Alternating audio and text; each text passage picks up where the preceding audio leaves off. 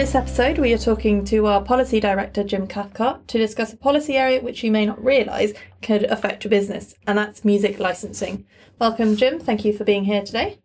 Pleasure. Can you explain what music licensing is and what music is affected? So this is one of those areas that sounds very, very dull on the face of it in terms of, copyright, music licensing, what's that all about.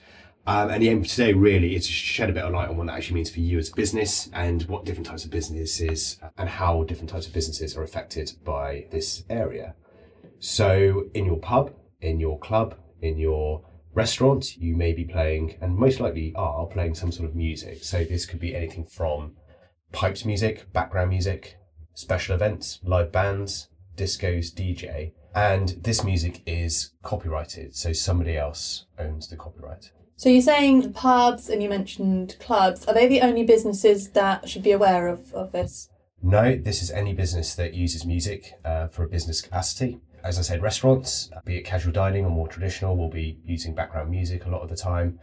Hotels, and this extends to lobby areas. If you've got televisions in bedrooms, for example, the music that's played out of those televisions is also copyrighted and therefore has to be paid for if you're using it for a business use. Now, you're mentioning copyright. Who owns the copyright to the music that the hospitality businesses are playing? In the UK, there are two bodies that collect on this copyright, or royalties, as is probably more widely understood as the description of the term. So there's a body that represents record producers. So these are the people who sort of own the rights to the music as publishers.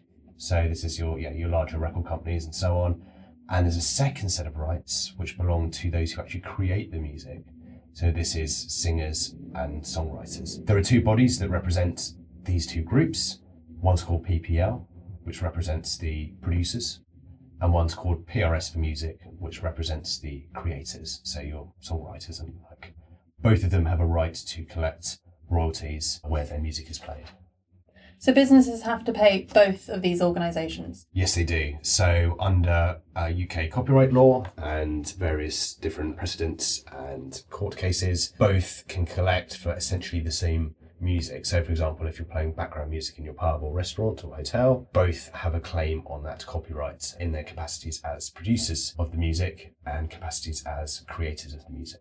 Let's say I was a business. Would that then mean I get two bills? In the past, this was very much the case, that you would have a separate bill from the copyright producers and a separate bill from the singer-songwriter element. And this caused a lot of confusion for businesses because people, quite rightly, in some ways, because communication wasn't always the best in the past, that people would be worried, well, why am I getting two bills here for essentially the same thing? Which one do I pay? And the answer is both, for the reasons we've talked about. But as of last year, they've come together to form a joint invoicing company. So going forward, you'll get one bill that covers all of the different copyright music licensing that you need to pay. So does that mean I now have one tariff that would cover all of it? So no, even though you get one bill, the amount you pay depends on what you're actually playing in the premises. So your background music will be one amount. If you've got a jukebox, that'll be an extra amount. If you've got a television, an extra amount on top of that. A live music DJ event, another amount on top of that for both bodies. So it's a complex system. Part of our discussions with these bodies is about simplifying it going forward. And although you're getting one bill, the amount of that bill will depend on what you're actually using music for within your premises. Could you please explain a bit more what PPL is? So PPL, for example, they're the body that represents music producers, and they will collect copyright royalties for their members and then pay their members, be they record company A or B or whoever it might be, an amount of money. PRS for music do exactly the same thing for the music creators, the singer-songwriters. So they'll collect music from all different types of business, not just hospitality, but gyms or workplace radios and so on. All of this they have a claim to under copyright law, and then they will pay that down to their respective members, be they the record companies or be they the singer-songwriters. So what exactly is UK Hospitality doing to protect and negotiate on behalf of businesses? So this is something we're very much involved in on behalf of our members. As I've mentioned, there are a number of different tariffs and music copyright that apply to different types of hospitality business. Our job is to go in and negotiate, have discussions with both of those bodies to ensure that we get the best deal for our members. A recent example is proposals to potentially increase the disco tariff by a heck of a lot of money and change the structure.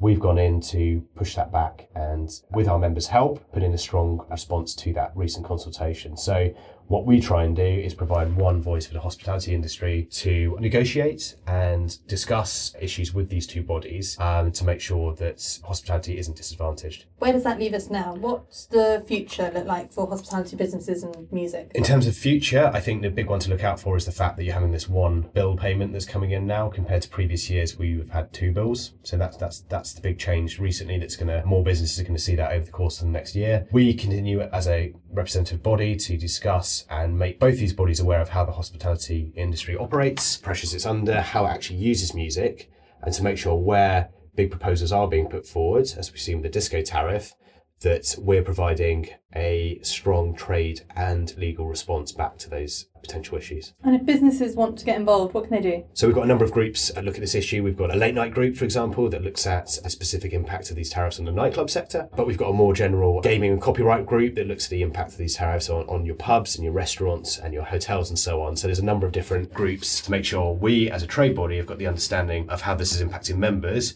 and we as a unified force can push back when proposals are being made that we don't like, but also continue constructive dialogue with both of those bodies to ensure that the hospitality sector is not disadvantaged. Thank you, Jim, for clarifying that and providing a bit more context to this issue. For further information on music licensing or to join one of these groups, as mentioned, you can email us at policy@ukhospitality.org.uk.